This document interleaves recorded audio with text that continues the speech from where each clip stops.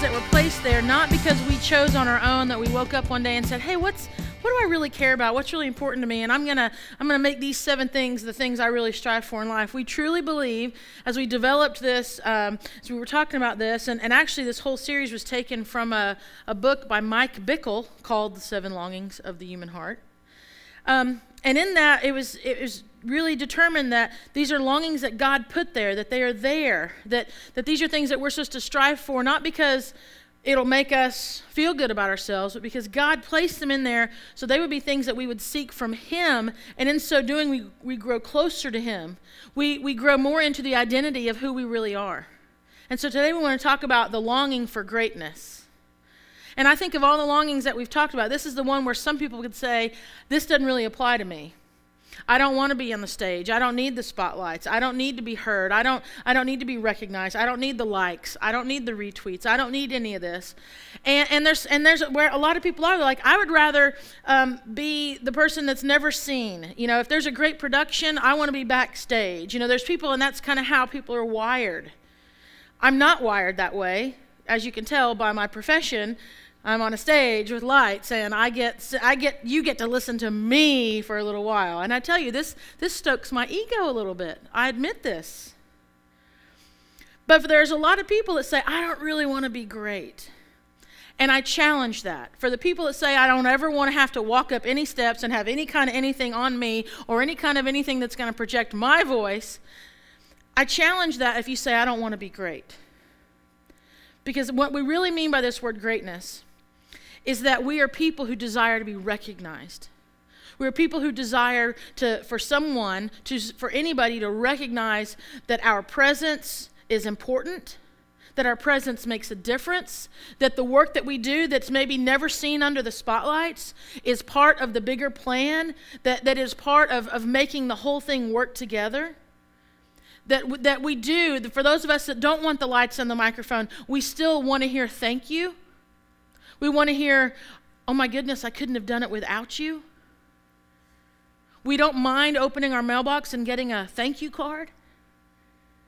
That's what I mean by this idea of greatness. We want to know that our personhood, that our abilities, that our gifts, that what we bring to the table is important. That kind of greatness. And so I think that every single human being, every one of us that draws breath, have a desire for greatness. And I believe it's put there by God. Last Sunday night, at the MTV Music Awards, Kanye West was given an award. I think it was it's not church unless you talk about Kanye, right? So I think he was given the Vanguard Music Award, Michael Jackson Award, right? And so he gets called up on stage. Now, I didn't watch things. I was flipping channels, just to let you know. And I flipped it right at this point. And so he comes up on stage. And I timed it, not that live performance. I had to look up the video later because when I was watching the live performance, I thought, oh my goodness. He walked up on stage and he stood there for 2 minutes and 5 seconds while everyone just applauded and chanted his name. Now you might think, 2 minutes, 5 seconds. But what if I were to ask you to come and stand up here for 2 minutes and 5 seconds while we sat out there and clapped? You would realize very quickly how long of a time that is. Remember, the average commercial break between shows is only 90 seconds. I mean, think about that. And we have a hard time with a commercial break. We have a hard time when the little dial says it's searching for a network. Right? So just think about it. And that's usually usually when people get really hairy about that, it's like around 10 seconds, we start to stress out. Oh my goodness. So 2 minutes and 5 seconds, he stood on that stage. And here's what I noticed about Kanye. You've seen award shows before, and usually after a little bit of applause, the person on the stage does a couple of things, usually one of 3 things. They usually do the nodding the head, thanks, thank you. You can clap a little bit more, and this is my way of saying thank you back. Sometimes they mouth the words, thank you, the thank you. And then after a little while, most everyone does the hand gesture where they're like, I appreciate that, but you can go ahead and stop clapping and sit down now, He didn't do any of those 3. He stood there with his mouth a little agape. You can go back and watch the video. Just YouTube it. That's what 2 minutes and 5 seconds. No thank you, no nod, no hand gesture. He just sat there and took it in. 2 minutes and 5 seconds. Now, just like every single one of us, we desire greatness, just like Kanye did. And the only difference between us and Kanye last Sunday night, because on that last Sunday, we all desire greatness, just like we do on this Sunday, and how we will tomorrow and Tuesday and on. But for last Sunday, he stood on a stage, and millions of people watched him for a moment momentarily had that desire for greatness satisfied. As we've talked about through this series, these desires that we believe are there that God put in us, we're going to have these desires satisfied, whether legitimately or illegitimately. And by legitimately, we mean by God. By illegitimately, we mean by anything or anyone else. So he momentarily had that itch scratched. 2 minutes, 5 seconds. We all long to be great. And here's the thing that I've recognized as I was preparing this message, is that in no way does Jesus, when he speaks about this greatness, because he actually talked about it, in the very first sermon, he talks about greatness. And he doesn't shame people about greatness. He doesn't get on to them about wanting to be great. He doesn't do anything like that. He actually recognizes it's something within each and every one of us, and he talks to them about what it really is, what it really looks like. And he says this in Matthew 5:19. This is during his Sermon on the Mount, and he just got through preaching about these very counterintuitive, countercultural ways in which we are to be as sons and daughters of God. And then he says this in verse 19, anyone who obeys God's laws and teaches them will be called great in the kingdom of heaven. I mean, he recognizes this is something that you will be called great for this. And you know, it's one thing to be called great in a sport. It's one thing to be called great in our career or on a stage for 2 minutes and 5 seconds and to get an award about it. It's one thing for that, but to be called great in heaven, that's great. But I have to tell you that sometimes I am so far removed for who I am supposed to be in Christ that doesn't even really stir up any excitement within me when I say that. Because I can relate to the great in career and the great in sport and the great on the stage. Not saying I am, but I can relate to that feeling. But can I relate to being great in heaven? See, we're so far removed from the idea, from the prospect of who we were actually created to be. And it's not that, one day in the sweet by and by I'll be great in heaven. No. I mean, what did Jesus say about the kingdom of God? It's here, it's near, it's now. We're living in it. So we can be great in the kingdom of heaven right here, right now. And I want that, not for my name's sake, but because of who I am in Christ. I don't know if you're tracking with me on that, but I feel disconnected from that reality. We know what it means to be great with spotlights and awards and things of that nature, but to be great in the kingdom of heaven. And Jesus said that. Like I said, the path to greatness that Jesus talks about, that God has put inside each and every one of us, it is counterintuitive. It is countercultural. There's a scene that goes on with Jesus and his disciples. And he just got through talking about, in Mark, he was talking about how he was going to be arrested, beaten, crucified, he would die, and then he would rise again. And he had been speaking, and they were walking back to Capernaum where they were staying. And here we'll pick up the conversation in Mark 9, verse 33. They came to Capernaum.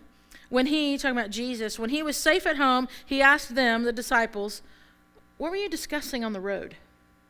I mean, he just laid out basically his whole purpose for coming, his whole destiny, his whole reason for having human feet on earth instead of being in heaven. He's explaining what's going to have to happen. And he asked them, what were you talking about on the road? The silence was deafening, it says. They had been arguing with one another over who among them was greatest. He sat down and summoned the 12. So he's like, here's this, and I wish I could put myself in that moment.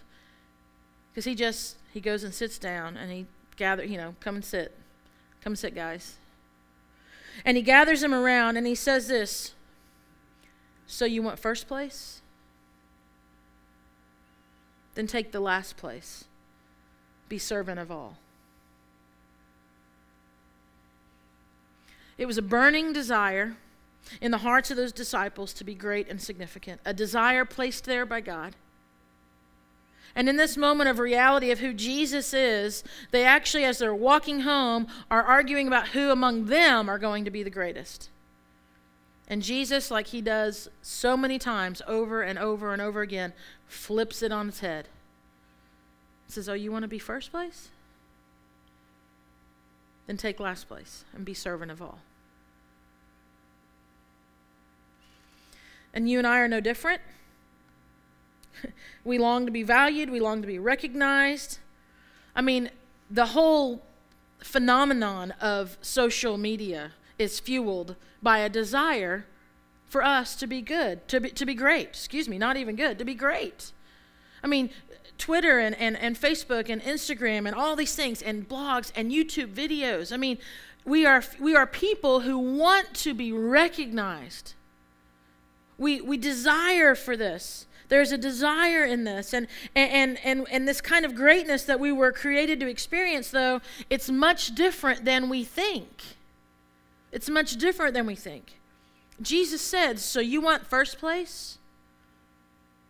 Then take last place and be servant of all. How many times this week were you hurt, offended, been out of shape, frustrated because you were not recognized? What you had put into place wasn't followed to the T. What you had said needs to be done didn't happen that way. Anybody else besides me? My greatness was not recognized. How dare they? You want it first place? Then take last place and be servant of all. Greatness is not defined by what you and I accomplish. Greatness is not defined by what you accomplish, but by whom you have served. Think about that. It's what Jesus said. It's what Jesus did. It's not found through the title on our door or on our letterhead or business card, or it's not defined, this greatness that we desire. It's not going to be found in the number in our bank account.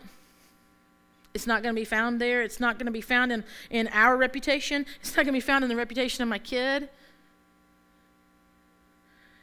Greatness won't be found there. It won't be found in how many people I know. Won't be found in if my team won. Greatness isn't found in any of those places. True greatness is found through serving God and serving other people. And here's the problem, because the sin of ego, the sin of self, the sin of me first, it's turned our desire, it's gotten in there, and it's turned our desire to, instead of receiving greatness from God, into a longing to receive greatness from anywhere, anyone, at any time.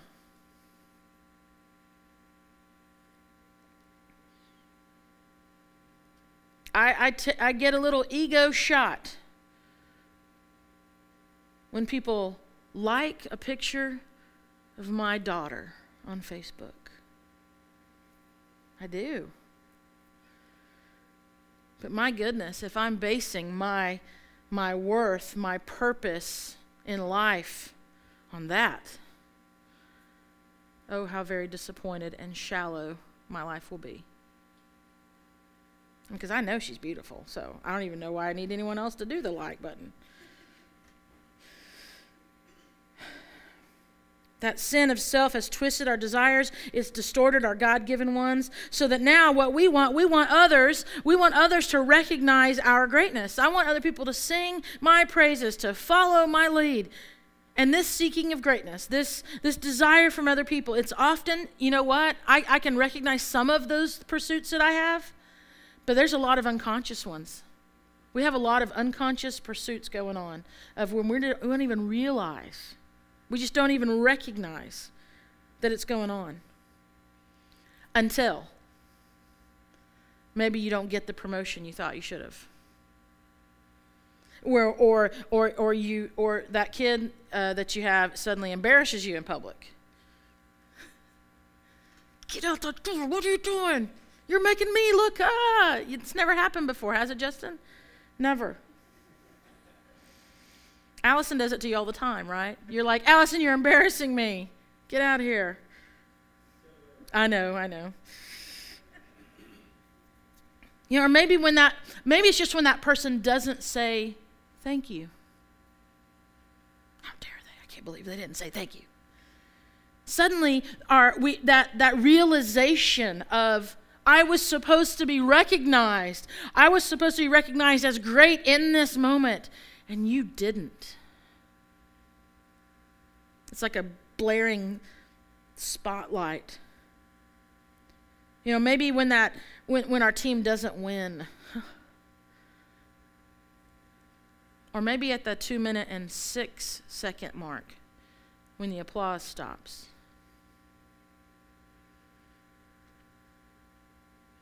Jesus said, so you want first place? Then take second place, take last place, and be servant of all. Here's a thought for you, and my ego would love for you to retweet it. But instead, just listen to the thought. You know how much of a servant you actually are when you're treated like one. You'll find out how much of a servant you really are when you're treated like one. Because we can say all day, I'm a servant of the Most High God. I'm a servant of Jesus Christ. I'm here to serve others. I'm here to love God and love other people. I'm going to put other people first. I'm going to try to live my life like Jesus did. I'm going to lay down my life for others. And you find out real quick how much of it is really out of a desire for greatness and to be recognized when suddenly you are treated last. And you are the servant. And you did lay yourself down, and then you felt the footsteps across your back. You know how much of a servant you actually are when you're treated like one. This desire for the kind of greatness where people praise us, it's always going to let us down. It will never satisfy. And here's the thing, Jesus didn't come in to squash this desire. Shame on you for wanting to be great. No, God put the desire within us. Jesus recognized this. He knew this. He was just telling us how to actually accomplish it. You want to be first? Then take last place. And be servant of all, and you will truly know what it is to experience the greatness of God in your life. You will know. And there's no guarantee of applause, or retweets, or reposts, or spotlights, or microphones, or titles. Nothing. No promises. You want first place? Then take last place. And be servant of all. And recognize that's the path to greatness. And the thing is that you and I don't think we need to know, we don't need to just recognize like intellectually, okay, that is the path to greatness. Jesus said take last place. Jesus said be servant of all. We need to be changed. We need to be made new. We need to allow our minds to be rewired so that we can actually live into this truth. And that is the daily life of a Christian. I think it's a constant rewiring, a constant challenge, a constant journey to put Jesus in his rightful place in our lives. Jesus became last. He became despised in the eyes of the world. He became a servant of everyone, including the people that hated him, including the people that spit on him and beat him and tortured him. The people who wanted nothing but shame and pain for his life. The people who wanted nothing to destroy him and anyone who he was friends with. Because after they put Jesus up on there, it was all out. They were looking for anyone who followed him too, you know. Those people are the people that Jesus laid his life down.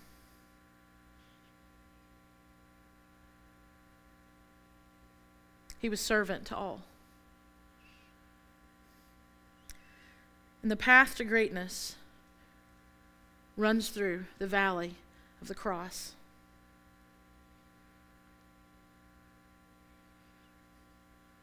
That's what our Savior did for us. So you want first place, then take last place and be servant of all.